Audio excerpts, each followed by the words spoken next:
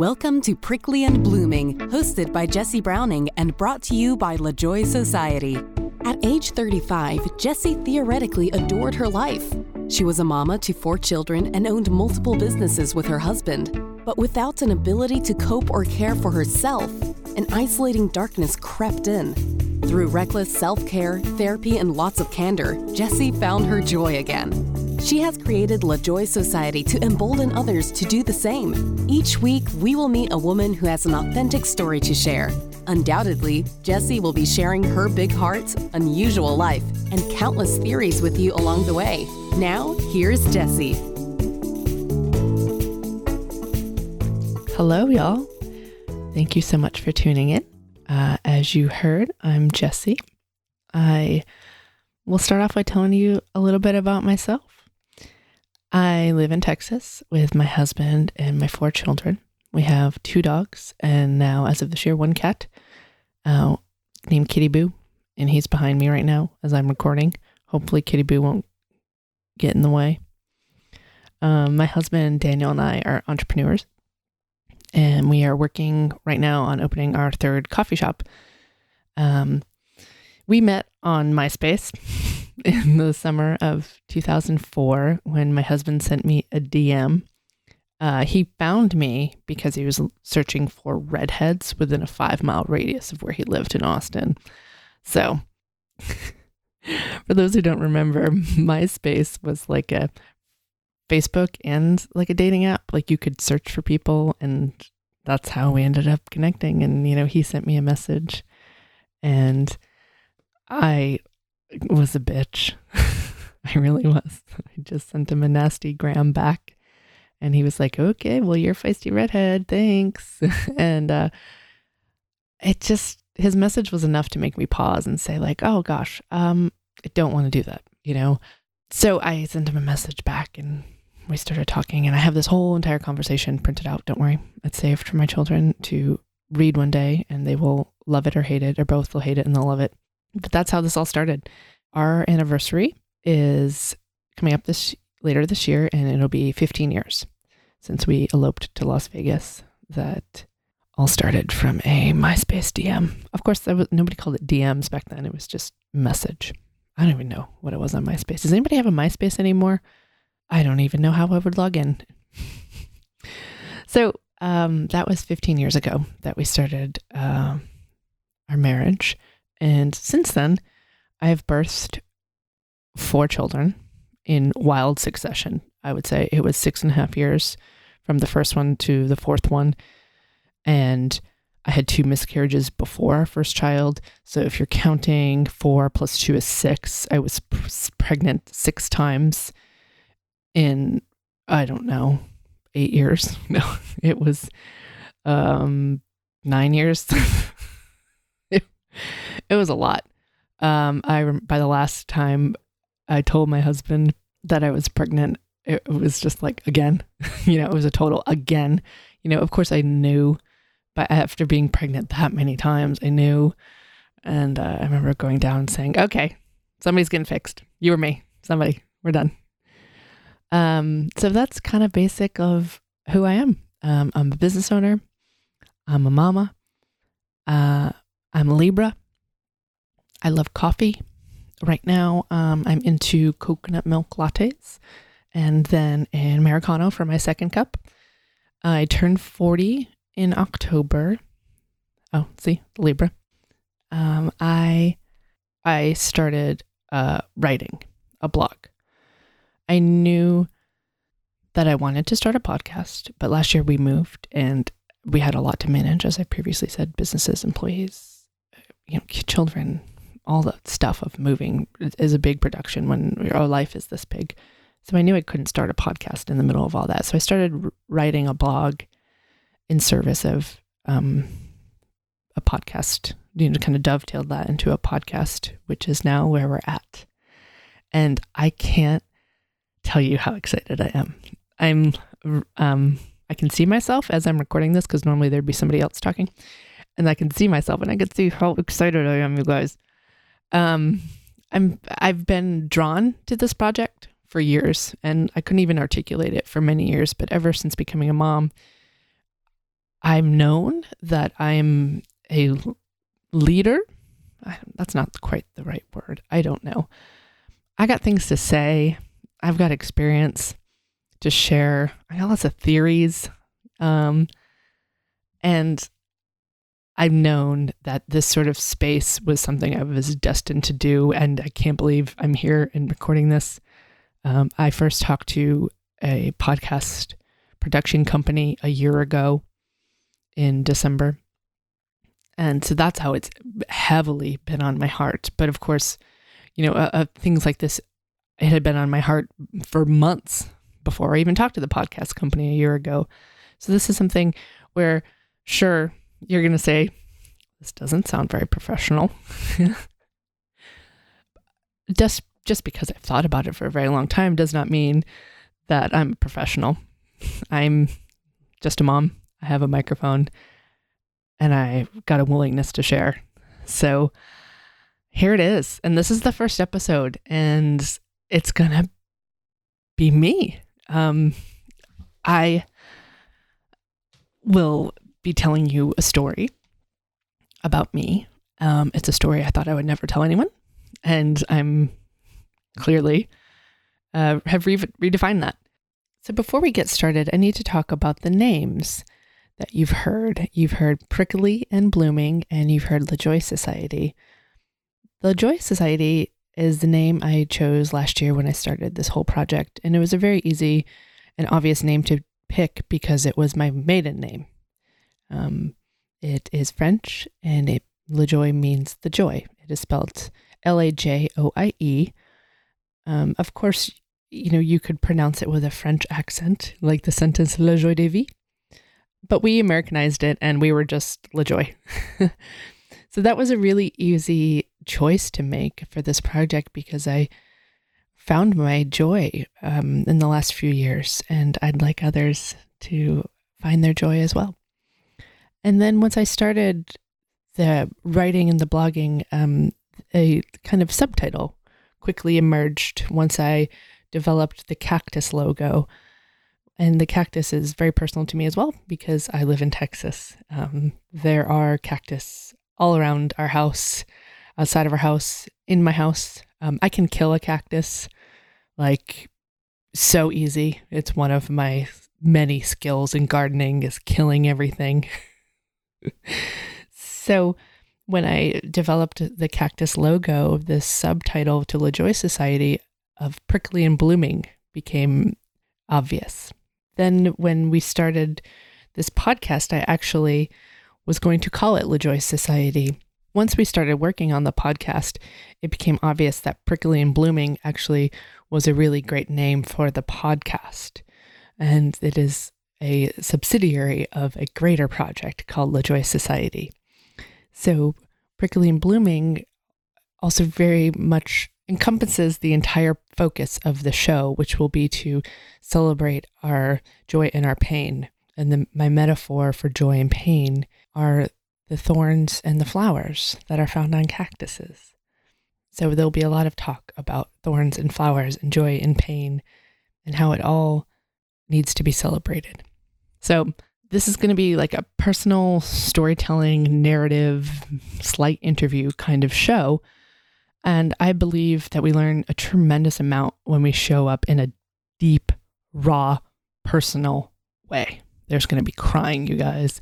You get your Kleenex, hit pause, take a minute if it's starting to trigger you. And it won't always be someone promoting something. Like, yes, there will be women that will come on this show that will have something to promote, maybe another podcast or a book or a project they work on. But that's not going to be exclusively the guests of this show. I want to talk to regular, and I'm using air quotes, regular moms and women who just have something to share. It doesn't necessarily have to be in service of a book they've written or a business they've opened, but just a personal story that they know will help move another woman. So this first episode, I will be monologuing. I have never been called short-winded in my life. So this should be fine. I'm just going to be talking about myself. I don't know how long this is going to come out for, in the end after they edit it, but I know I can pull this off. So here we are, and this is the first episode, and this is pretty huge, and it's going to feel even bigger at the moments that you're listening to this.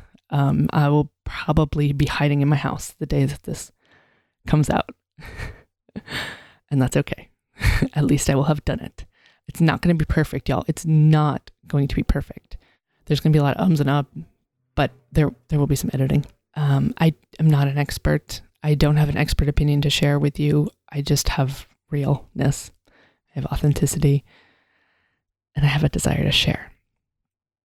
So my gosh, here we are. I'm going to start telling you my story now of how I came to be in this chair and what happened and the pain that led to my joy. So 5 years ago on December 31st, 2014. So that's New Year's Eve. A little bit of foreshadowing. It was a night that we had a babysitter that we didn't have to pay. It was my mother. So that meant we could also stay out as long as we wanted to. Parents will understand this. If you have a college kid watching your children, you're like, oh, you commit to a time that you'll be home. But this was night. It was my mother. She was staying at our house. She was visiting from Massachusetts. So we had all the time we wanted to that night. And we had previously committed to some friends that were looking to have a party after New Year's because the bars closed at midnight in the town that we lived in then. And, New Year's is at midnight and everyone wants to go to an after party. And we had a laundromat. Well, we still have a laundromat. And we committed to having a party at this laundromat. So after the bars closed, everyone, knew to go to the laundromat for a dance party. There were DJs set up and I don't know, people brought booze. We just said yes to having it be at our laundromat. So after we went to a couple bars, saw friends, had some drinks, we went to this party. And at a certain point, I would say it was about 12:30, I don't remember anything. Apparently, I drank tequila with my friend's husband. And that is not something that I do or did. I had given up tequila years ago. So if I was drinking tequila, that was a sign that things weren't going to go well. I'm a bad country song when I drink tequila. So that was a clue. But of course I got that clue the next day or days later. It was like, oh, you were drinking tequila. I was like, oh, didn't know that. Somebody should have stopped me. Anyway, after about 12:30, it all just kind of went dark. I don't know how long I was blacked out for. I don't know. Maybe it was 20 minutes. Maybe it was 30 minutes. Maybe it was 2 hours. I don't really know. So we're just going to fast forward to what I do know. So what I do know, what happened next in the timeline is I awoke to an unfamiliar voice saying to me, let's get your tights off. I had tights on underneath a really long skirt. It was December and it was cold. And I think, if I remember, vague memories of, I think I had a button-up shirt and I think that was undone. I don't really know. So when I heard, let's get your tights off, it jolted me back into the moment. And I replied, you're not Daniel. And it was dark. There were no lights on. I somehow stood up and stumbled out of the room and went to find Daniel. I must have closed my shirt back up. I'm not sure. I found Daniel at the door of the laundromat, trying to control the atmosphere of a party that was on the verge of getting out of control. And there were so many people. There was so many people.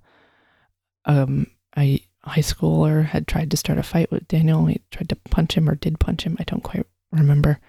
I do remember I said, he just tried to have sex with me. And Daniel didn't know what to do and didn't know what to say. And I was in shock and I was so confused and I didn't know what to do. So I went outside at that point. I went and I sat down and I just sat there. Again, I don't know for how long. I threw up onto the ground. And then I remember people leaving. I remember somebody said, "Are you okay?" And I said, "Yeah, I'm fine." And then Daniel and I went home. We walked home that night and I'm sure promptly passed out. I knew this person that I had woken up to. I knew who it was. He was an acquaintance in our small town. I continued to run into him at various events and places for many years. We'd see each other at the grocery store. We'd see each other at a bar. Well, I really wasn't going to bars. We'd see each other at events around town. But nothing was ever done or said, and I told no one what happened that night. I felt so embarrassed. I felt so ashamed. I felt so humiliated. I was full of self-loathing because of what happened. I thought, who the fuck are you? You are 35 years old and this fucking happened. You are a fucking mother. You piece of garbage. This is what you're going to do as a mother. I felt that way for a very long time about that night. My husband and I talked about it a couple times in the span of 4 years, maybe twice. It came up and I would be really mad and I would yell at him and he didn't know what to do about it. And so we really didn't do anything about it. We just considered it an unfortunate thing that had happened and let's just try to forget about it. I couldn't forget about it. I mean, I wasn't acknowledging it, but it didn't go away. It didn't get better without acknowledging it. So the next day in the shower on January 1st, 2015, I don't remember much of this day either. I just remember the shower and being in the bathroom and shaking and crying and being horrified that I don't remember what happened, being mortified that something worse had happened. I don't believe that now, but I did at the time. So that day, after experiencing a horrible physical hangover and an even worse emotional hangover, I made a promise to myself because I didn't tell anyone. I made a promise that I would never be drunk again. It's not something that was serving my life, regardless of what had happened the night before. I didn't need to be that drunk anymore, period. I'm not fully sober now. I do have the occasional glass of wine or a hard kombucha. I think they call it June, right? Those things are delicious. That blueberry basil one, love those. But I did vow to be never so drunk that I lose control and black out or any of that anymore. I was like, you're 35 years old. Fucking stop. That was easy to say and do and execute. So, like I said, I'm not completely sober. I might someday. Stay tuned. I might decide that I don't even want these occasional glasses of wine or my kombucha. I don't know. Right now, I'm fine with it. I have a great relationship with alcohol and I enjoy that glass of wine once a month, twice a month. So it's okay now as far as drinking. I had previously promised myself that I would take back my body. After having had 4 babies in so many years, I wanted to lose some weight and get healthier and start an active lifestyle and not be so sedentary. I didn't see the point of seesawing back and forth and kind of between all the pregnancies and nursing a baby. But for I was coming up on the time that I was going to wean the last baby, and it was finally going to be a time when I wasn't carrying or growing and nursing a baby for the first time in a really long time. So since that time was approaching, this me time, the physical, like physically my body was going to belong back to me and me only. I had to put my, money where my mouth was with my commitment of like, okay, when this time comes, when I have my body back to myself, I'm going to start take back my body is what I called it. So that program started that day as well. So 2 things I set out to change. I set out to no longer drink to cope, and I set out to take back my body. Quitting drinking so much, that was easy. I just decided not to do it. And I started drinking bubbly water. By the way, I should note that this is also the anniversary of my sparkling water addiction. It's been about 5 years now. I have one right in front of me. I have an empty one next to it. Bubbly water, we like to call it. And we've shortened that even more to bub. Hey, bub, do you need a bub? It's a sentence that comes out of my or my husband's mouth at least once a day. Hey, bub, you need a bub? I got a bub, you need a bub? Always with the bubs. I'm going to stop and take a sip right now. LaCroix is my brand of choice. But since we moved to a town that has an H-E-B, I missed H-E-B for the many years we lived in a town without H-E-B. I will buy the H-E-B brand because of our consumption is so high. I will take the savings with the knockoff brand. But when the LaCroix is on sale, I'm back at LaCroix. So I had decided 2 things.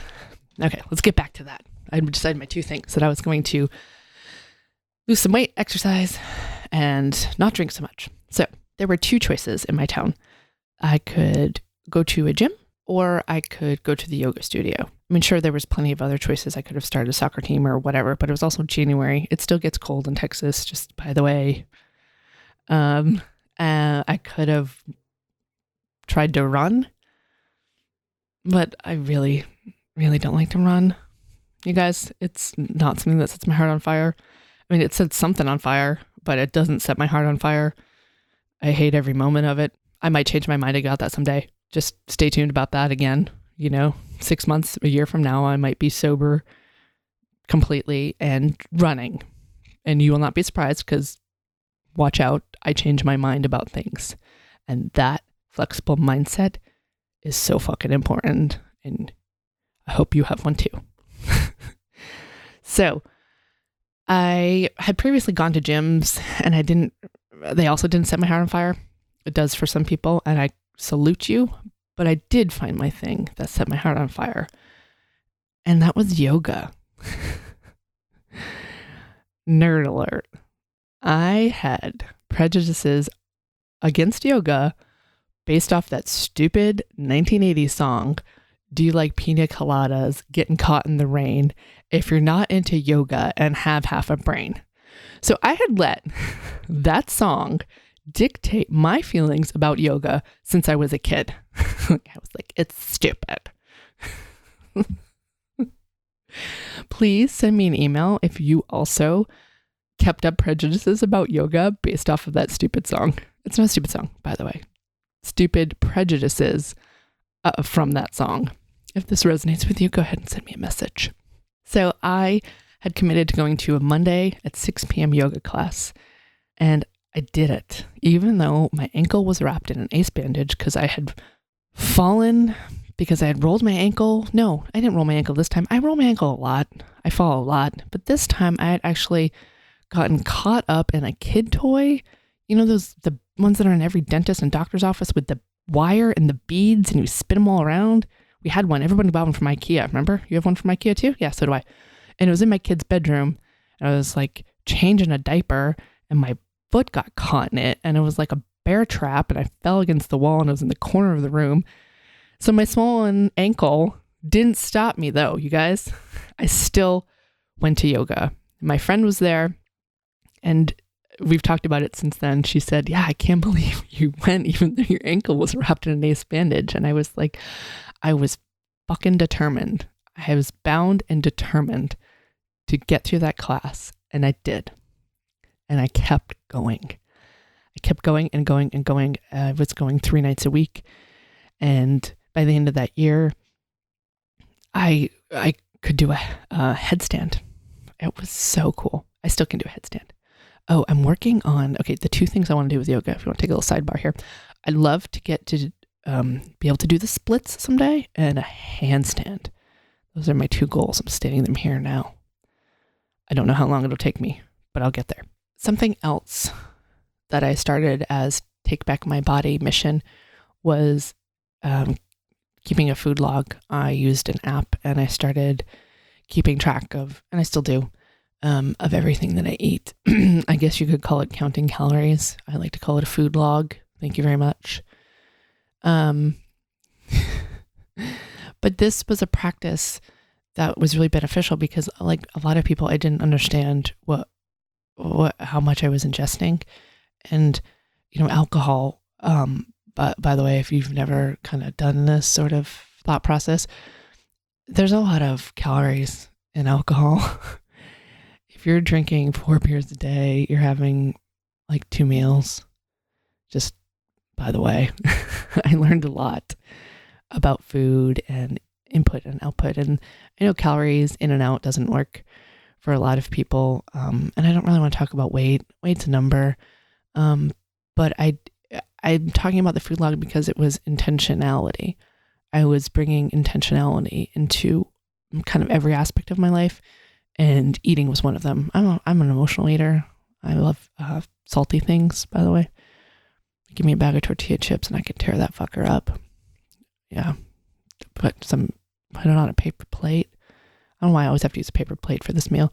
Tortilla chips, cheddar cheese on a paper plate in the microwave for 40 seconds. It gets a little bubbly around the edges. I could eat that snack 3 times a day between every meal. Those are the changes that I had committed to from that day forward, from I call it the just not this moment on January 1st, 2015, when I said I just can't have this anymore for my life and I needed to make some changes. I started off with those 2 things. It has led to so many more changes in my life. But before I talk about, where I've gone, I kind of want to back up and give you a little background of who was that woman on December 31st, 2014. What was the landscape of her life at that moment? What was she doing? How did she feel? And what got her to that night? So I had 4 babies in a very short amount of time. I was pregnant and nursing for, I think, a decade straight, literally carrying a baby on my hip, in my stomach, I don't know, wherever, for a really long time. I was known as the pregnant lady around my town. Like, I was just always pregnant. Oh, you're pregnant? Oh, you're not pregnant. Did you have a baby? How many babies do you have? I mean, people aren't sure. I have somewhere between 3 and 16 babies in a lot of people's perception. I was running the businesses as well as running the household and birthing the children. You guys, it was a fucking lot. It was too much. Let's be honest. It was too much. The amount of stuff on my plate was astronomical between age 28 to 35. Looking back on it now, those moments where you say, like, how did I do that? I was just doing what I had to do to survive. And that's what I was doing. But armed with an ability to know my limits, I would not do those years again. I would not execute them the way that I did. I would have spoke up more. I would have asked for more help. I would have accepted more help. I wouldn't have felt like I had to do it all. I was playing into that storyline that you can have it all and do it all and be it all. But about 10 days before I had our 3rd child, I quit, basically. We'd hired a manager and she took over one of our locations, and I gave my husband the rest of my duties, and that was that.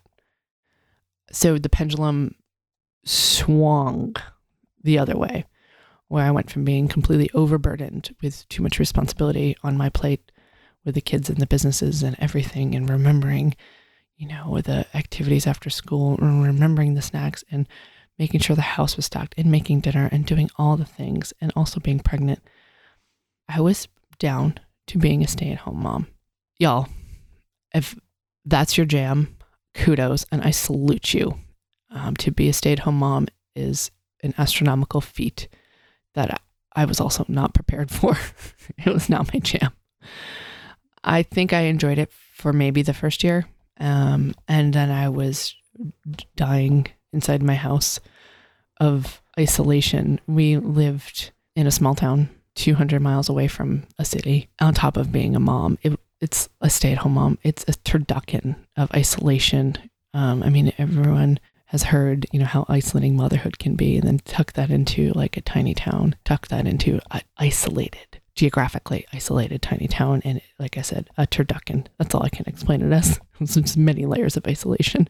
So whenever I would get out of the house, when I got like a day pass or a night pass, and that sounds terrible.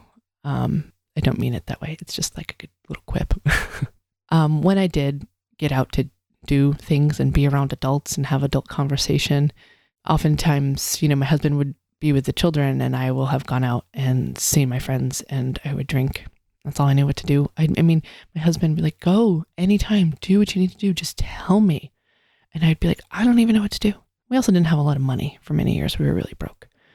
So, I felt like there was nothing else to do but then go have a drink. And so that was all I knew how to cope. I felt like I had lost myself when I became a mama.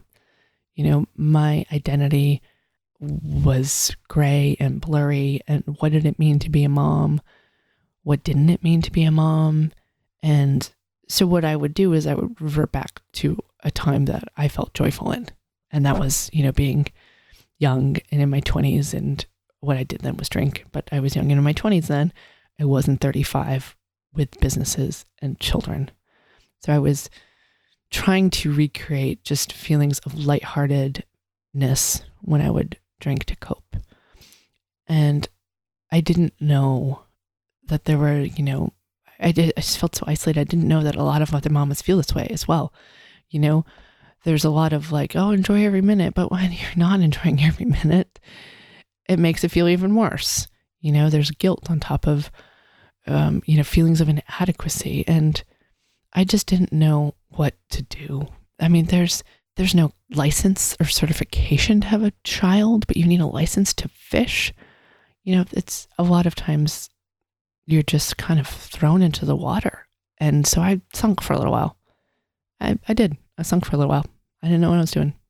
And I ran into what I knew. So what things looked like for me at the time of about 2014, and after deciding to be more intentional and make some changes in my life for 2015, things really started to come together and they really started to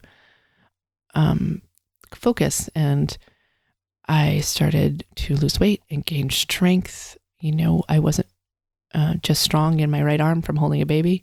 Are you a right arm or left arm mama holder? I was a right arm mama holder. And previously that was the only thing that had any muscle in my body was my arm. And yoga had brought me back into strength. And that was amazing. I was drinking a ton of water. I absolutely for years now have gotten my 64 ounces of water every day, 8 glasses a day.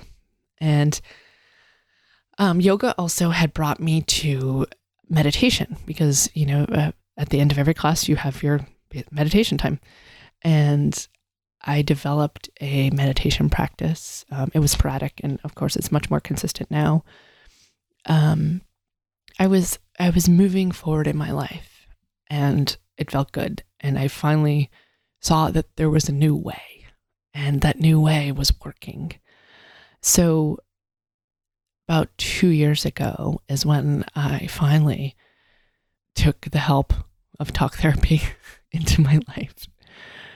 There was one therapist in our small town, or no, maybe there was two, but there was one that everybody went to, and yeah, you knew who was there when their car was outside. Everybody knew where her office was.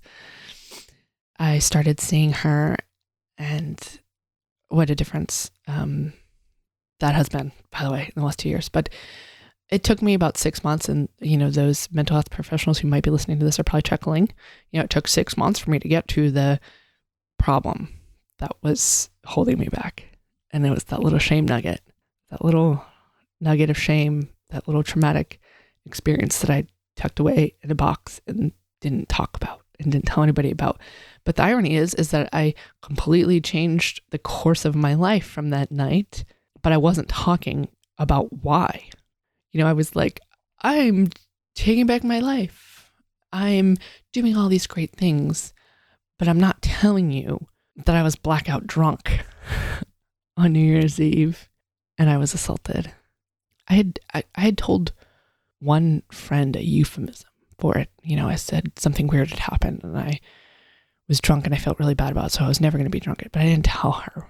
I had told her that because I had to explain why I would stop drinking after about 2 drinks.